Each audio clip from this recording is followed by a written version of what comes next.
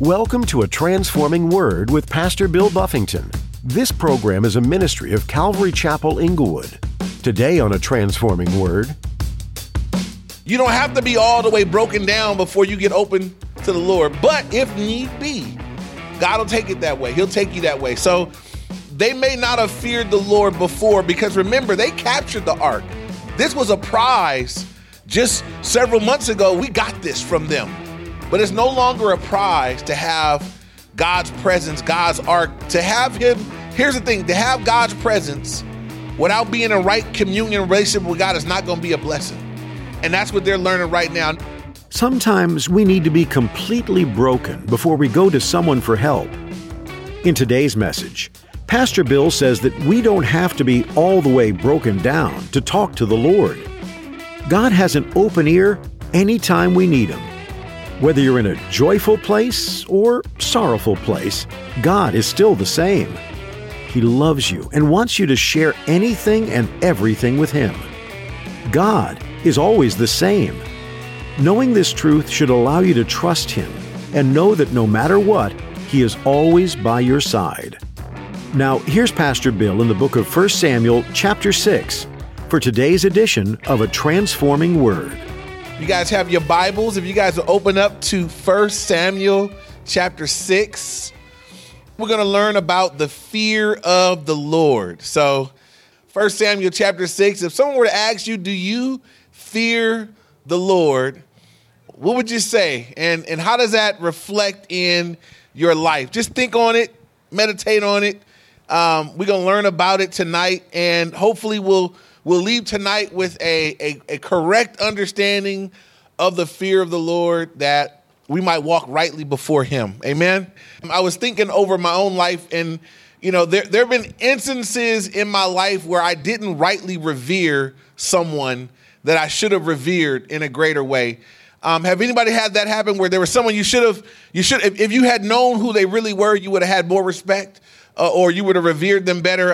Here's a scenario.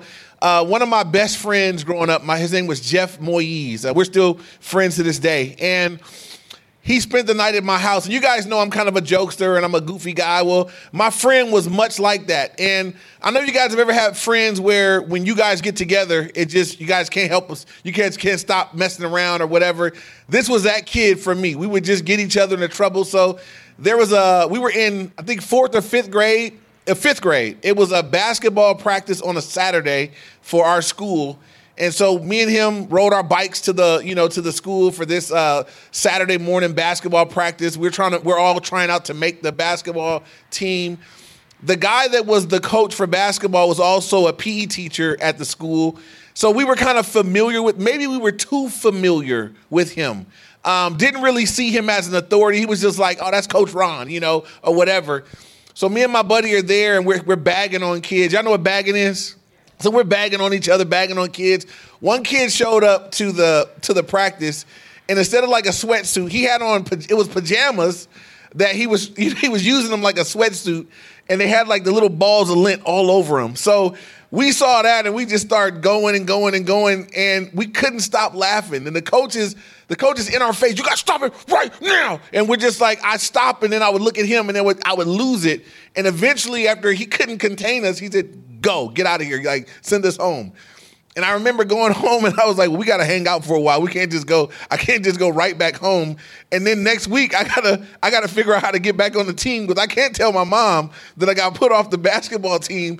And I grew an understanding that week, like as we were going back begging, and he was like, no, y'all disrespected me. He did eventually let us back on, but he made us beg, he made us run, he made us do all this other stuff. But I grew an understanding that week that Coach Ron, the PE guy, he actually could kick me off. If I don't have a right relationship with him, I don't get to play sports. And he coached all the boys' sports at our school, the small school. So that was an instance for me where I was learning how to revere someone. Today in this chapter, we're covering tonight both the Philistines who were adversaries to the God of Israel and the Israelites who should have known how to revere the God of Israel. They're going to both learn about the fear of the Lord. If you guys remember from last week, the Philistines had the ark, and because they had the ark, what was happening to them? Anybody remember? They were breaking out. They was having problems. They were breaking out in their private places with they had hemorrhoids and tumors, and we're going to see today. And we also learned there was an infestation of rats. That's how some people think that it was the bubonic plague or something along those lines. But God really, everywhere that the Philistines were, God just broke out against them with this plague. And so they were done. They were like, man, we got to give this ark back, and we got to appease the God of Israel best we can. So pick up with me now at 1 Samuel chapter 6, verse 1. It says, now the ark of the Lord was in the country of the Philistines 7 months. So it was 7 months that they've been going through it with the ark in their land. It says, and the Philistines called for the priests and the diviners, saying, what shall we do with the ark of the Lord? Tell us how we should send it to its place. I want you to know, when people don't know God, who they got to go to. They call for their spiritual advisors. They call for their diviners, at their soothsayers and spiritists. They're like, give me the palm readers. Give me somebody, tell us what we got to do to appease this God and send it back to him. Verse 3. So they said, if you send it away, the ark of God, if you send away the ark of the God of Israel, do not send it empty, but by all means return it to him with a trespass offering. Then you will be healed, and it will be known to you why his hand has not removed from you. And they said, what is the trespass offering we shall return to him? They answered, 5 golden tumors. So the tumors would be a replication of the hemorrhoids that they were seeing on their bodies. They make a gold version of that. And it says, and 5 golden rats, according to the number of the lords of the Philistines. For the same plague was on all of you and on your lords. Therefore you shall make images of your tumors and images of your rats, and that ravage the land, and you shall give glory to the God of Israel. Perhaps he will lighten his hand from you, from your gods, and from your land. And so let me stop there before I go to verse 6. So this is what they come up with. These are non-believers. They got pagan advisors, but they're on to something. They know that the God of Israel received trespass offerings from his people. It was a common practice for these pagan worshipers that they would often, make golden images of whatever was plaguing them in order to appease their gods. And so they said, we're being plagued with rats and these tumors, so let's make golden. Can you imagine that? They're going to make golden replications of the hemorrhoids and tumors and whatnot and the rats. And they said, God, we're going to offer up solid gold tumors back to you as a trespass offering, that you might lighten your hand. Maybe he's going to lighten his hand from us. I want you to understand how at the end of their road they had to be. Of 7 months of this, and notice what it says. Nobody was exempt, right? If you were a lord of the field, that means you were one of the kings. It was 5 kings. God touched them too. And what that told the people of Israel, that the God of Israel, he has touched your gods. He did not. What did he do to their God when the ark was in there in the place with Dagon? He fell down, worshiped God, broke all into pieces. He didn't afflicted your God and your kings and all your people. This is what they were learning that day. We are nothing to the God of Israel. He is smoking us, not just the people, but our gods and our kings as well. None of us is exempt from the hand of the Lord. And it's a powerful lesson that they're learning. But they're learning it. These pagan worshiping people are learning that they're nothing. Their gods are nothing. Their kings are nothing. They got to come to the God of Israel on his terms, and they're trying to figure out what they are. Verse 6 says, why then do you harden your hearts as the Egyptians and Pharaoh hardened their hearts? When he did mighty things among them, did they not let the people go that they might depart? And so I want you to note that these non-believers have dug into the word of God. Did you catch that? These pagans, the Philistines said, hey, y'all remember Egypt? Remember when Pharaoh wouldn't let them go? Remember that he hardened his heart? Look at what God did. He's warning them. Their spiritual advisors saying, look, we can't help you guys out, but remember when Pharaoh wouldn't let him go. Y'all need to concede and give him back his ark. Let his ark go. They don't have God's people, but they got God's ark. And they're saying, man, we better let it go. Remember what happened in Egypt. And so interesting, and I find this to be true in our day. that there are times when people that don't even know God, but when stuff goes bad enough, they're like, hey, hey, will you pray for me, bro? I've had people that don't believe, but if something goes bad enough, I'll take that prayer, man. Go ahead, and maybe that'll work. I'm open. They get a lot more open as things go down the road. Well, Philistines here are open. Brokenness many times brings openness. I'm going to just give you a clue and a hint. It don't take all that, right? You don't have to be all the way broken down before you get open to the Lord. But if need be, God will take it that way. He'll take you that way. So they may not have feared the Lord before because remember, they captured the ark. This was a prize just several months ago. We got this from them. But it's no longer a prize to have God's presence, God's ark, to have him. Here's the thing, to have God's presence without being in right communion relationship with God is not going to be a blessing. And that's what they're learning right now. Now, if you can be right with God, we look forward to his presence. Amen. We come together and we worship. We're trying to get into the presence of God. We sing praises because the Bible says that he inhabits the praises of his people. When you know him and you're right with him, his presence is a desired. We want to be in God's presence. I want to be close to the Lord. But to not know the Lord and to be at odds with the Lord, but to, and then to have his presence near, not necessarily a good thing, not unless you're getting ready to make a change, not unless you're getting ready to come to faith. And so that's what the Philistines have been experiencing, God's heavy hand against them because they don't know the Lord, because the Philistines have historically been against the people of God.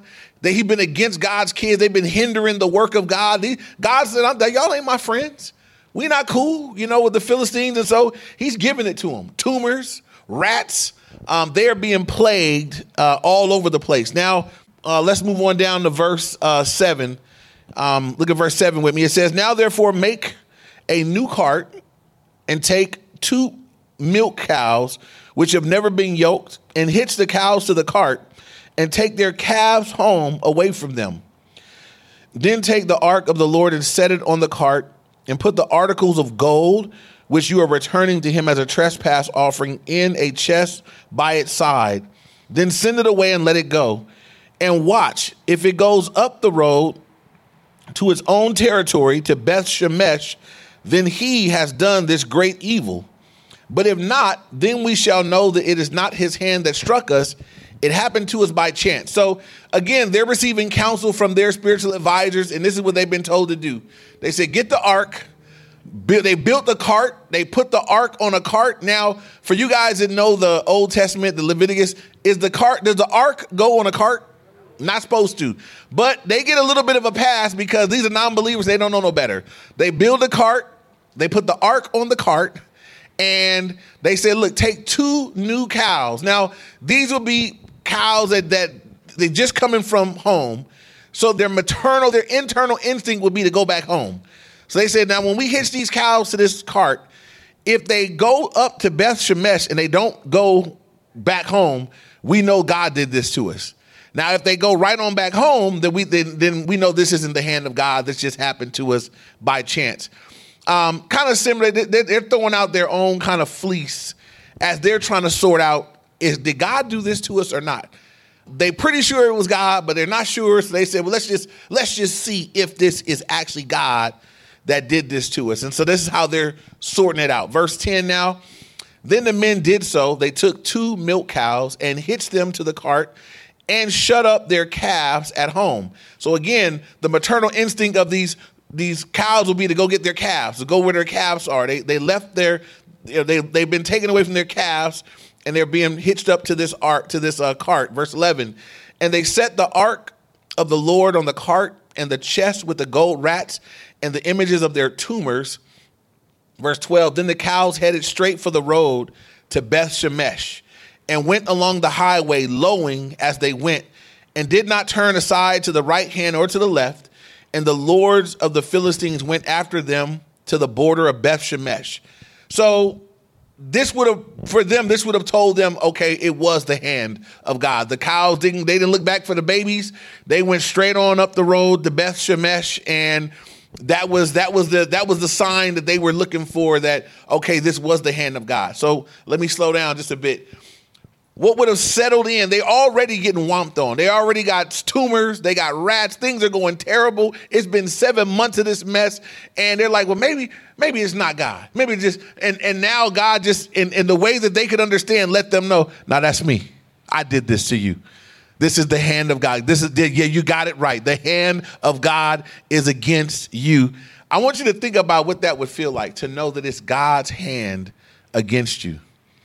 Because we, as children, as Christians, we've experienced what it is to know God is with us. Amen. That he loves us, that he's for us, that he did this for me. He loved me so much, he died for me. He reached out to me. He's ministering to me. He's filling me with his, we've experienced the hand of God for us and with us. But I want you to think about what it would be like to find that God's hand is against me. I would think it would be a fearful thing, because who is like the Lord? Who is greater than him? And again, even though these are pagans, they historically know about the power of the God of Israel. They heard about what he did in Egypt. They heard what he did to Pharaoh. Pharaoh was that was the guy. That was like, you couldn't get any higher than the Pharaoh. And they heard what the God of Israel did to Pharaoh because he didn't do what he said. God said, let my people go. And he didn't let them go. And so God spanked the Pharaoh. That's in history. So at this time in history, you got non-believers that are saying, man, this God of Israel, God is not a joke. Not like our little piddly gods of the Philistines that we done made up and they don't really do nothing. Now, bear with me here. I would think that these guys would start saying, man, I'm going to worship the God of Israel, right? Because evidently he's the only God that's really doing something. He's really delivering his people. He's really powerful. I would think that these guys would start switching teams and just say, man, I'm going to head over there I'm going to go on and worship y'all. This daggone God all broken into pieces. I quit him. That's what you would think would happen, right? I got accused years ago. LA haven't had a football team for a long time. So according to as far as basketball go, I've been a Lakers fan, since I was born. But football, I have options, right? I don't got to be the fan of, if my city don't have a team, I get to pick a winner, don't I? And so that's what I would do, right? I would, for a while, roll with the Ravens until they got the Super Bowl. Then I was rolling with the Seahawks because then they got the Super Bowl. And somebody they called me Bandwagon Bill. And I said, hey, I'm gonna go ahead and why I gotta hang on to a losing organization? It's a winning team over here. It's a perfectly good winning team for me to join over here. That's what I'm gonna go do. Now we got the Rams, and so I'm gonna settle down and I'm gonna try to be faithful to the Rams. I'm trying to get there. So we'll see how it goes. But before this year, I was proud. I was bandwagon Bill. Ain't no problem with that. Why pick a loser when I could pick a winner? So I would think that the Philistines would be this time to switch up, man. Our guys do nothing for us. They don't come. They didn't take away the tumors.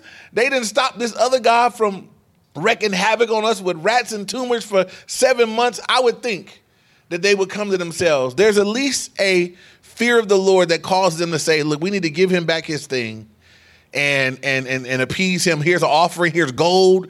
We're going to do the best. We're going to do the best we know how to do to appease him. And that's evidence of a fear of the Lord. They grew to a point where there was a fear and a reverence for the God of Israel that they really don't know. Verse 12 now, it says, the cows headed straight for the road to Beth Shemesh, and they went along the highway lowing as they went, and they did not turn to the right or to the left. The lords of the Philistines went after them to the border of Beth Shemesh. So the Philistines watched all the way to see, and they saw the ark and the cart and the cows on off into the land of Israel to Beth Shemesh. And so now we switch up and we're going to see God deal with his people as they're going to receive the ark. So look at verse 13 now. It says, now the people of Beth Shemesh were reaping their wheat harvest in the valley, and they lifted their eyes and they saw the ark and rejoiced to see it. So it starts off pretty well. The men or the people of Beth Shemesh, it was harvest time. They were reaping their harvest, and they looked up their eyes and they saw the ark coming on the cart. And it says, when they saw it, they rejoiced to see it. They were excited. The ark represented to the Israelites the presence of Almighty God. You guys remember the ark used to be in the temple or the tabernacle in the what? Anybody know where it was kept? In the Holy of Holies. This is going to be very important later. So let me place this for us. The ark had articles in it that God had told them to put in it. The ark represented the presence of Almighty God, and the ark was kept in the tabernacle, in the Holy of Holies. So this was behind the veil. This was in a place where only the high priest could go in once per year when he went in to make atoning sacrifice for the people. And so it was a holy, holy, holy place. And again, it represented God's presence with the people. Now, when we come to the end of our study tonight, I'm going to remind you of this. But for New Testament believers, there's no Ark of the Covenant. There's no Ark. There's no Holy of Holies. There's no temple or tabernacle. Today, if I ask someone this, where is the Holy of Holies today? What would you say? Somebody say it out loud. Say it like you mean it.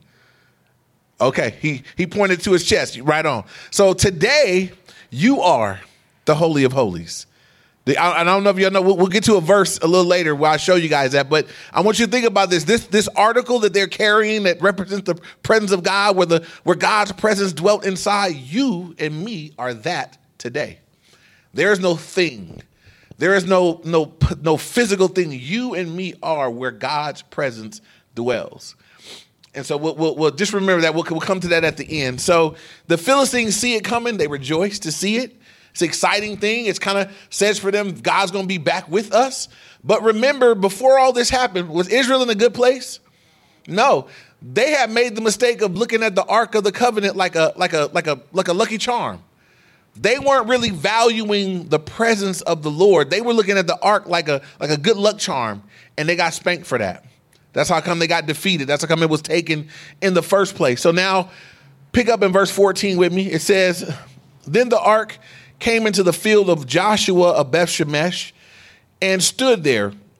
A large stone was there, so they split the wood of the cart and offered the cows as a burnt offering to the Lord. The Levites took down the ark of the Lord and the chest that was with it, in which were the articles of gold, and put them on the large stone. Then the men of Beth-Shemesh offered burnt offerings and made sacrifices the same day to the Lord. So everything starts off very well. They're doing all the right things. They took that cart that was not supposed to be carrying the ark and they broke it up, took the wood and said, we're going to use that wood to offer these cows as a sacrifice to the Lord. And they did that. There was a large stone there. They put the gold, the gold tumors and rats, they put that on the stone. They said, let's give glory to God in the way that God has prescribed for us in the word. And they offered sacrifices and burnt offerings to the Lord that day. So far, so good. Things are going in the right direction for them. Verse 16 says, so when the 5 lords of the Philistines had seen it, they returned to Ekron the same day.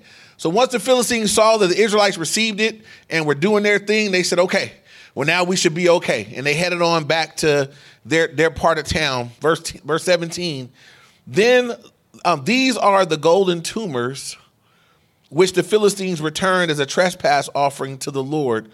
One for Ashdod, one for Gaza, one for Ashkelon, one for Gath, and one for Ekron.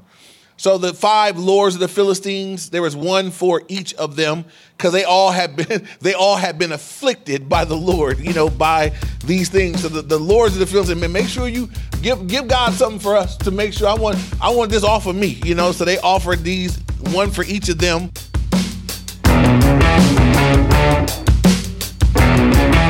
You've been listening to A Transforming Word.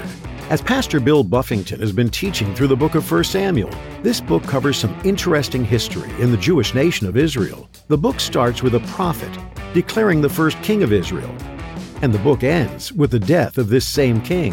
Why did Israel desire to have a king so badly? Was it a case of everyone else has one, so we should too? It seemed to have been a situation where the people wanted a person to rule and reign over them, rather than just trusting God to do the kingly duties.